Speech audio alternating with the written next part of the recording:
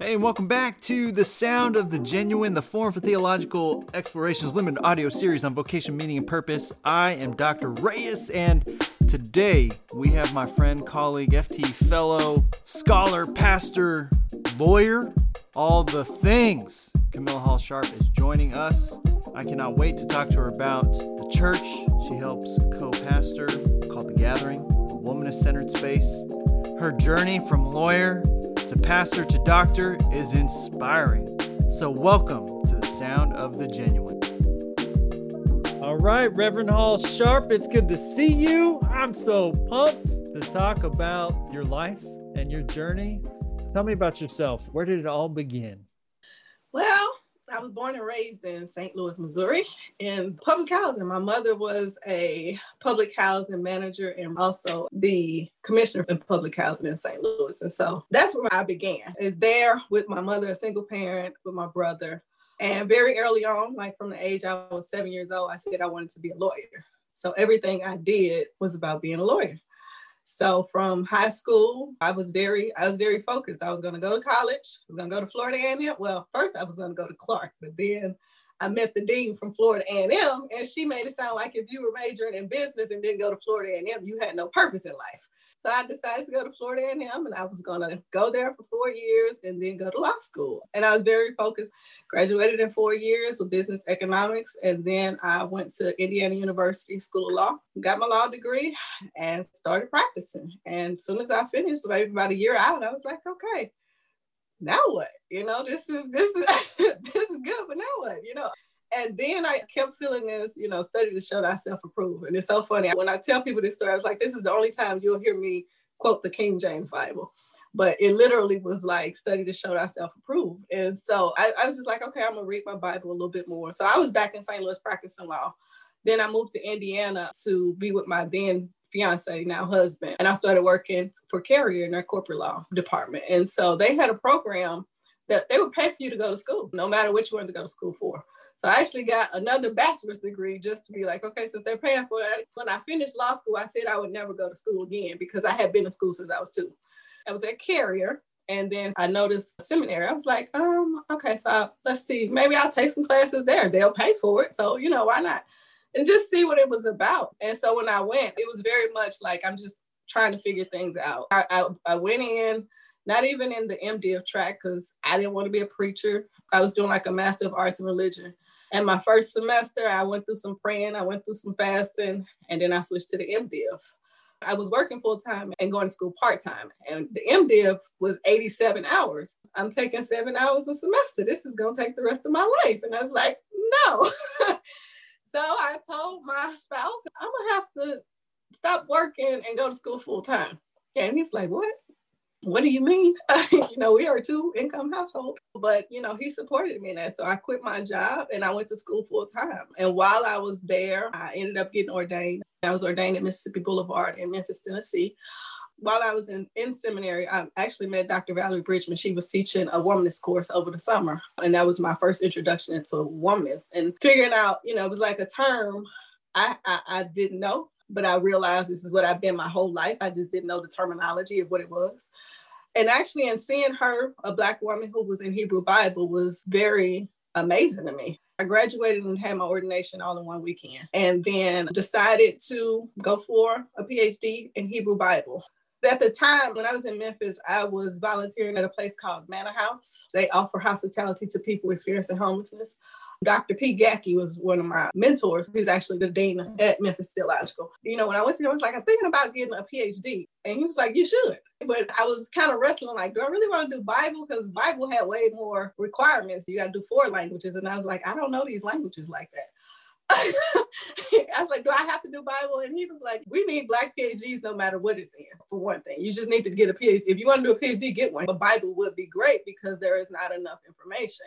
So I kind of wrestled with that. And then I applied to Bright because it was in Texas. My husband was from Texas. And if I got accepted to Texas, he'd be able to go home. We had never lived around family since we were married. And we had been married like 10 years. So coming to Bright was my opportunity to actually be around family, his side of family, as well as my side of family. And we got here. And I started the PhD program. I've moved several times, as you can hear through the story. When I came to Dallas, I was Disciples of Christ at that time. And so I was looking for a church home. And so we were visiting churches, and yeah, it was a little different here in Dallas, you know? And so one of the things is like, you know, still a lot of places that women couldn't preach. And I was just like, we're still doing that in these years. Okay. I mean, even the church that my in-laws attend, they didn't believe in women preachers. And I was like, but yeah, here I am, and I'm ordained, you know, so that's not going to work. I connected with Reverend Dr. Irie Session, who is my co-pastor, but I've actually met her at Mississippi Boulevard because she came to visit us for another occasion. When I got here, and she was actually looking at a church too, my husband was like, you should start a church. And this was like my first semester of PhD work. I was like, we shouldn't do nothing. I'm just trying to get through this course. I was like, if I get out the house with clean clothes on, my daughter got clean clothes on, and we both got our homework, I'm winning. So this is about as much as I can handle right now. And so we kept looking for churches. It must have been about 2017. We did a Womanist 7 Last Word service because I was like, what would it look like to just have 7 womanist preachers preach a 7 Last Word service? Which is different here because first of all, I don't have that many 7 Last Words here in Dallas, but then one with all women, but then womanist was a whole nother level. And so we did a 7 Last Word service at a predominantly white church, but it's a Disciples of Christ church here. And it was a packed house. We promoted it on social media, and a lot of people came. And so people was coming up after the service and was like, well, where can we hear more of that preaching? I was like, well, here in Dallas, not really, can't really hear that much of that. I was like, you know, sometimes me and Dr. Ari, some of these other women, we preach and we let people know we're preaching, but it's not really a thing. And so Dr. Ari was preaching places, I was preaching places, and people kept asking us, where can we hear more? Well, you know, what's that all about? What would happen if we created a space just to hear some womanist preaching? You know, what would that look like? And so at the time it was 3 of us. We was like, okay, with 3 people, you probably could do it. It's not something I'm interested in doing alone. This could be work. Even at that point, it wasn't in my mind going to be a church. It was just going to be a space where people could come and hear womanist preaching and kind of build their own little community, which hindsight, that's pretty much a church, right? But it wasn't what I thought at the time. So we kind of prayed about it, and then we put out some stuff and said, okay, the second week of October, we sent out an email to our regional minister and was like, can you ask some churches if we could nest with them for a permanent nesting space? And within 1 hour of us sending the email, 5 churches responded, offering us space. Whoa, okay. But they were all kind of north and stuff. And so at the time, Dr. Iron and I both had been kind of visiting Central Christian Church, which is in Dallas. They had just got a new pastor. And so he came back and offered us space. So we was like, that's the one, because, you know, it's a good location. They were supportive, and she had been going to church there. We were inviting people who didn't necessarily feel comfortable in church. So we're just going to set up in a fellowship hall. It's going to be a 1-hour service, strictly 1 hour. We're going to do everything in 1 hour. And we did it. You know, the first week we did it, we had communion, and all 3 of us preached. We did tag team with 3 sermons in 1 hour. And so try it again. Let's see if somebody gonna show up again. So we did it the next week, and people showed up. And so people kept showing up. And then finally in December of that year, because the church that we were at, they rent the building out for a lot of things. They have like Narcotics Anonymous, AA Anonymous. They have all types of organizations in here. So one group had already rented the fellowship hall for the first Saturday, because we had our services on Saturdays instead of Sundays, because we didn't want to compete with churches. And we also wanted a space where people who were working in churches, like pastors and things like that, could come and enjoy worship. And so we couldn't go into the fellowship hall on this particular Saturday because it was rented out. And I was like, oh man, this is not going to work. You know, people are not going to want to be in the church. This ain't that group. And we went into the church, and the people loved it. And they were like, this is where we want to be. I was like, what is happening here? When I say we became church is when we went into the fellowship hall. That's when we became church. And so Dr. I was like, well, if we're going to be a church, we're going to be a womanist church. We're going to say we're a womanist church. Let it be explicitly known we're a womanist church. And so we started saying the Gathering, a womanist church in Dallas. And then we started talking to our denomination about being a new church plant. And they gave us some funding the following year. And we've been going ever since. Even when we started, we were always broadcasting on Facebook as well as in person. So that's been something we've done the whole time. So COVID didn't really mess us up on that one. So our ongoing joke before COVID was like, okay, is this the week that nobody's going to show up? But somebody has always shown up every week. And we're still going. We're going into our 4th year as a womanist church, and we co-pastor. Our church model is very different because we don't have members. We have what we call ministry partners because we believe we're partnering in the work with the people. Our idea is not to have a church of hierarchy where there's no over, we're all on the same, which is why if you ever saw us preach in person, we preached on the floor. We didn't preach up in the pulpit because we wanted to be down with the people to give the visual of being in this thing together. But we also have other churches who partner with us, who are our ministry partners. So people who are doing the work that we want to do, we just join with them, like Friendship West, Dallas Black Clergy, which I'm a part of. We join with them and some other organizations. So our people can be involved, even though we're a small group. We've been able to do a lot of stuff in 3 years, and it's been a great journey.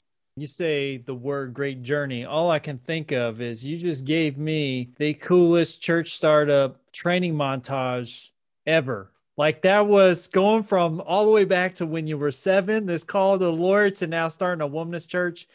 I mean, it couldn't have been easy. So I'm wondering if you could take me back to that moment when you're 7. What made you want to become a lawyer? And then why did you walk away to follow this call? And who was there to kind of guide you or pull you? You mentioned some professors, but what was the tug there to actually pursue this and leave law? So my mother was a single mother, but in her house, education is it. You're going to grow up, you're going to do something. And, when I was a kid, a lot of people talked about being a lawyer or a doctor. It's like, I kind of like the idea of doctor, but I was like, how long they go to school? Yeah, that's not for me. So I was like, let's talk about this lawyer thing. I enjoy speaking, for one. I didn't mind speaking in front of people. And like in high school, I did mock trial and stuff like that. I actually enjoyed the trial parts and stuff like that. Like it's competitive. So I enjoyed that part. It was also an idea to me to be able to help people. So, I figured I could help people in this way. My brother went away to college when I was like in 7, but I never was in the house by myself with my mother because somebody was always there. We were always taking people in. And my mother was just a person who was a very giving person. I know that came part of me, but like, I wanted to be a lawyer because in my mind, I was like, I don't want to be doing all that kind of work that she's doing, but I can still help people, but still maybe make some money, so that was my idea about law. Like, I'm not going to do that. And then when I got in seminary, and I'll never forget, I took a class with Ed Loring in Atlanta. They used to have, it was an intentional community where they actually lived with people experiencing homelessness. And so with my experience in that class, because that was when I first had to start working at Manor House and things like that, but talking about it, it's like, that was the first time I realized, like, as much as I tried to escape being like my mother, it was still there. Like, it was just in my DNA. Like, this is who I come from, of people who are about helping people to improve and about helping the community. You can run away from it all you want to, but this is really who you are at the end of the day. Hey, what's going on? It's Pat here from The Sound of the Genuine. I am so excited about our upcoming episodes, which feature FTE staff, both telling their own vocational journeys and reflecting back on some of our past work. So check it out on The Sound of the Genuine. Subscribe and share this podcast with a friend. And as always, can't wait to see you next time on The Sound of the Genuine. I enjoyed working with people experiencing homelessness. I don't know, the people gave me more life. And so just listening to people and stuff like that, when I was going through ordination, you have to write out all stuff. That's when I was able to finally articulate. And I tell people, I realized my call was to preach, teach, and be in the streets. Like, literally, this is what you're supposed to be. And that's how I see where I am now. I'm preaching, but I still want to teach because obviously I'm trying to get a PhD, hopefully teach somewhere. But also work with people in the community, and being in the streets is, everything from protesting to whatever else needs to be done, but literally being on the streets and being with the people, staying connected to the community. Because I think that's the important part of who I am and who I've come from. We're a very communal people. And as far as like talking me through getting to those points of people, actually, my cousin Melvin Sampson, because, when I was going through a lot of this, we would talk about stuff because I'm still like, I don't want to be a preacher. I don't really want to do that though. And we were having conversation and talking about how the voice comes and stuff like that. And so I was like, yeah, I guess I could, go fess up to this. This is what it really is. And so that was helpful to me. And then also Brazola Law, she's a pastor here now. She was actually one of the pastors at Mississippi Boulevard and helped shepherd me through the ordination process. But just working with her and seeing her heart for the people, but also because she called me out first. She was one of the first people to call me out. Because like when I got to the Boulevard, I was presenting to a group of ministers and she happened to be there. And she came up, she's like, so when are you going to come talk to me about ministry? And I was talking to a group of women. I was like, who's she talking to? Like, who are you? You're not talking to me. She's like, no, you, when are you coming? So we can have this conversation about you in ministry. And I was like, this lady tripping. And then, later on, I was like, okay, let me go and call her. And, we had the conversations and stuff. So those are some of the people I would say kind of helped me. The shifting from law really wasn't hard for me. And I will say this, the hardest part for me in leaving, it wasn't leaving the job. I was like, I'm not going to have a check every 2 weeks. Like, this is kind of serious. Like, I really got to I had to get my mind around the financial thing. Cause I was like, I like going to the beauty shop. I can't do all the things that I like to do once I make this commitment. But I did it, and it's been great, honestly. Not that it's always been easy, but it's been great. And it's not just the church. I mean, we didn't even talk about, and I'm hoping that you will, about doing a PhD. And you're doing Hebrew Bible, which includes languages and deep textual study and like 50 layers of peer review in a way that theorists and other folks in other disciplines just don't have to think about. Tell me about that called to do Hebrew Bible in particular. And what is it that you're trying to excavate? Why add this onto pastoring and everything else going on in your life? The Hebrew Bible came before the pastor, let's be clear. So, but when I was talking about, deciding what to do, if I was going to pursue a PhD, because like you said, it's 4 languages. You got to do Greek, you got to do Hebrew, and then you got to do 2 modern languages. And I was like, yeah, that's going to be something. But what I realized is how much people have been harmed by bad interpretation of the Bible. When I was working at Manor House, hearing people blame their situations on something that's in the Bible that's really a bad interpretation for what is happening, and seeing the harm that it's doing, and seeing how people have been harmed in so many ways, like that. And that's a big thing in my church. We see people who have come who have had, and I say, had the Bible used as biblical bullets. I wanted to be find something that is life-giving, because my thing is, as problematic as the Bible can be, at the end of the day, people still turn to the Bible. Some people want us to just throw away, but it's not going to happen because it's such an influence on our culture. So how can I understand it in a way and help people understand it in a way that is more life-giving than oppressive to them? How can I help people interpret things and question the way that things have been taught to them? And so for me, this is probably the best way for me to go. Just because, like, when I decided, I had 1 year Hebrew. By the time I graduated, I didn't even take Greek because I decided so late in my program that I audited Greek like a semester after I finished my classes. And then I was like going to the synagogue, taking Hebrew at the synagogue to try to understand it, because I was like, one year is not going to get it. Even with that, I struggled. It was a real struggle with me in languages. But I finally got through, and I was like, thank God. I'm glad that I did, though, because I know, like, the work I'm doing, I know can help somebody. And so at the end of the day, that's what I'm really hoping. Because, like, even the way we preach and stuff like that, it's interpretations, and teaching people to question interpretations. That's a whole different thing. But that's something I want people to do, because if you don't question it, what happens? We get stuck with these interpretations that are killing our people. That's so powerful. And I think about the way that you're using scripture in your own preaching, your own teaching, the way that you mentioned getting down on the floor. I've been able to witness on Facebook and be present to the worship service you do. I mean, it's a reframing of interpretation, but also reframing on how to explore that interpretation. Talk a little bit about the pedagogy of this, and what stories in particular are you trying to lift up and reinterpret or teach others to interpret? So one of the biggest things at our church that's different from most churches is, after every sermon, we have what we call talk back to the text. So after the person preaches, they get a couple minutes to just kind of think about what we heard. Because that's another thing. I think a lot of times we preach, and people can preach from 20 to 45 minutes, and you don't realize people have heard a lot in 20 to 45 minutes. You might understand what you said, but you don't know what they heard in that time. So the talk back to the text is a great opportunity to not only hear what people heard, because we give people a chance. They can ask questions about the sermon. They can ask questions about the text. They can ask questions about how you interpret it, why you interpret it that way. And we also encourage people to make connections with their own life, tell stories of their own experiences. And what happens is, first of all, it makes people be a better preacher, because you got to be ready, because you don't know what they're going to ask. So that's one of the big things. It has allowed people to interrogate some of the things that may have been harmful to them. I'll never forget, like, the first time I preached about, like, self-care. And this lady was like, I have never in my life heard a preacher talk about taking care of yourself. And I was like, and why not? Or when we talk about mental illness, and it's okay to get medicine and still love Jesus. To hear those type of things and people be able to specifically say, I've never heard that.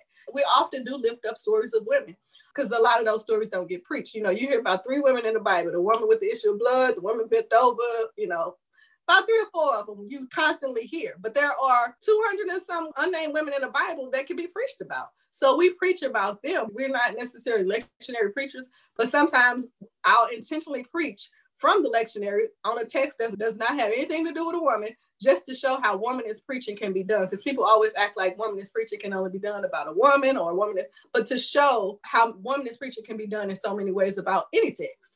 And so doing that, people are like, I've never heard the text preached that way. Or they start asking questions, or they start talking about how this has made them think differently or change certain things. We actually got a book put out last September, but part of the book is ministry partners writing their own stories about their experience in the gathering.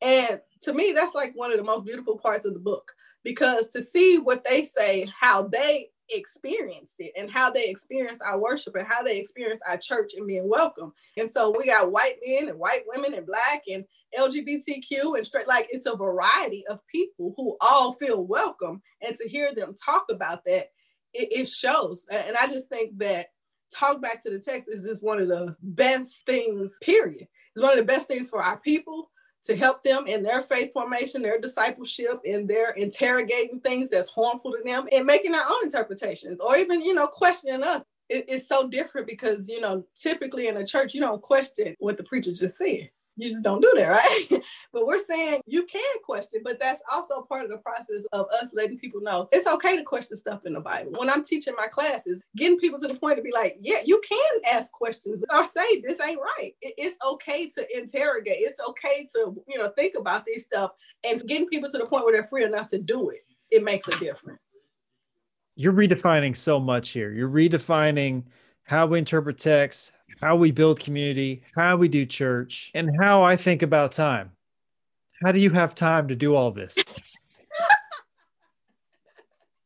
I mean, honestly, I'm thinking of all those doctoral students who are going to come, or they're going to be listening to this and be like, all right, yes, this is what I want to do. I'm going to start a church. I'm going to do Hebrew Bible. I'm going to get through my exams.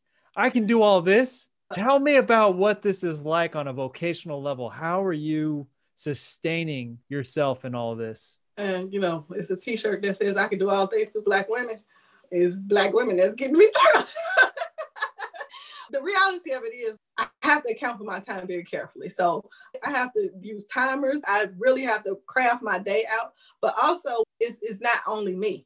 Like, I can do a church because I got another person helping me. Now we have a virtual assistant, because they got to the point at the end of last year, I was like, oh no, this is getting to be too much. I can't get everything done. I still do a lot of administrative stuff, but some of the other stuff, I was like, we got to figure out a way.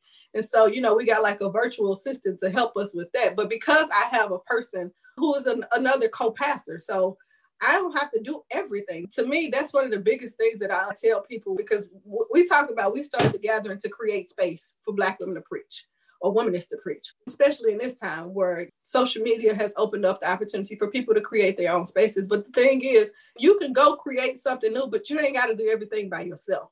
It's dangerous when you try to do it by yourself. I tell people, if you're going to get another table, have somebody pick up the other end, so you can build your own table with somebody. Working in community is a better thing. So that's the only reason I could actually do the church while I'm working on my PhD. I'm at a much better place now that I'm writing, because I'm not gonna lie, it was rough. When I started the PhD program, my daughter was starting kindergarten. We had just moved to Texas. It was all things new. My husband was traveling back and forth. And even to last year, he was actually literally commuting from Georgia every weekend. And so it was really rough, but I have family here. So my sister-in-law could help if I had to go to a conference or something like that. So having family and community support is the only way I can do it. And I have to sit on my couch every night and watch something funny and have myself something to drink. Like, that's my truth.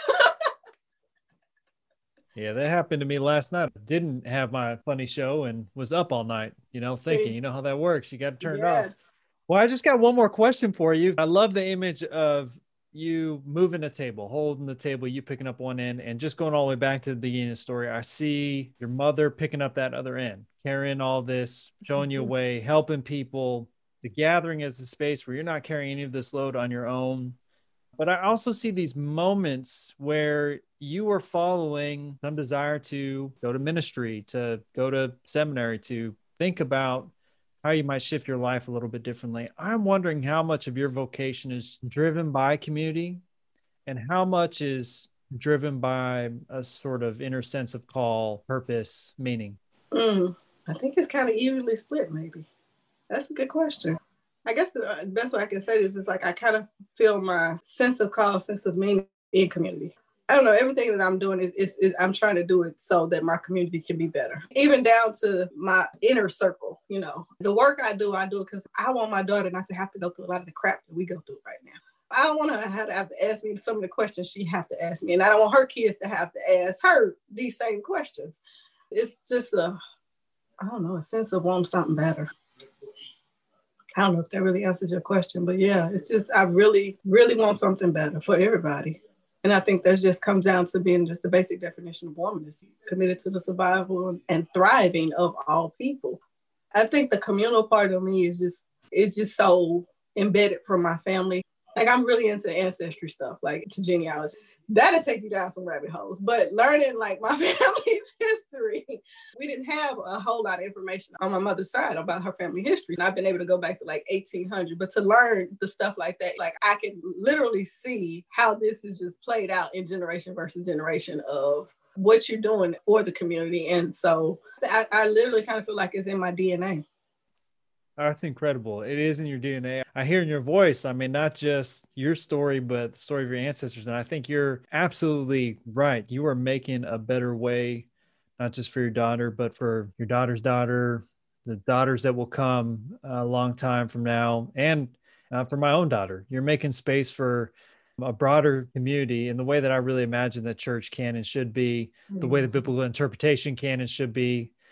Should they ever want to go to seminary? My kids, I hope they do. I hope they learn from someone like you. I mean, I'm just so grateful for you sharing your story and just inspiring me to just be a better human. So I'm so grateful to know you. Thank you for sharing. Well, thank you for allowing me to talk about myself and share my story, and for this invitation, and just for being the great people that you are at FTE. You know, I love y'all. Love you right back. I want to thank you for listening to Reverend Future Dr. Paul Sharp's story, and we're glad you got inspired here on The Sound of the Genuine. Like and share this limited audio series with a friend, and as always, you can find this and many other great stories at ftleaders.org. Special thank you, as always, to my very cool colleagues, Elsie Barnhart and Heather Wallace, who put this story together, and at Yale Beats for that super cool music.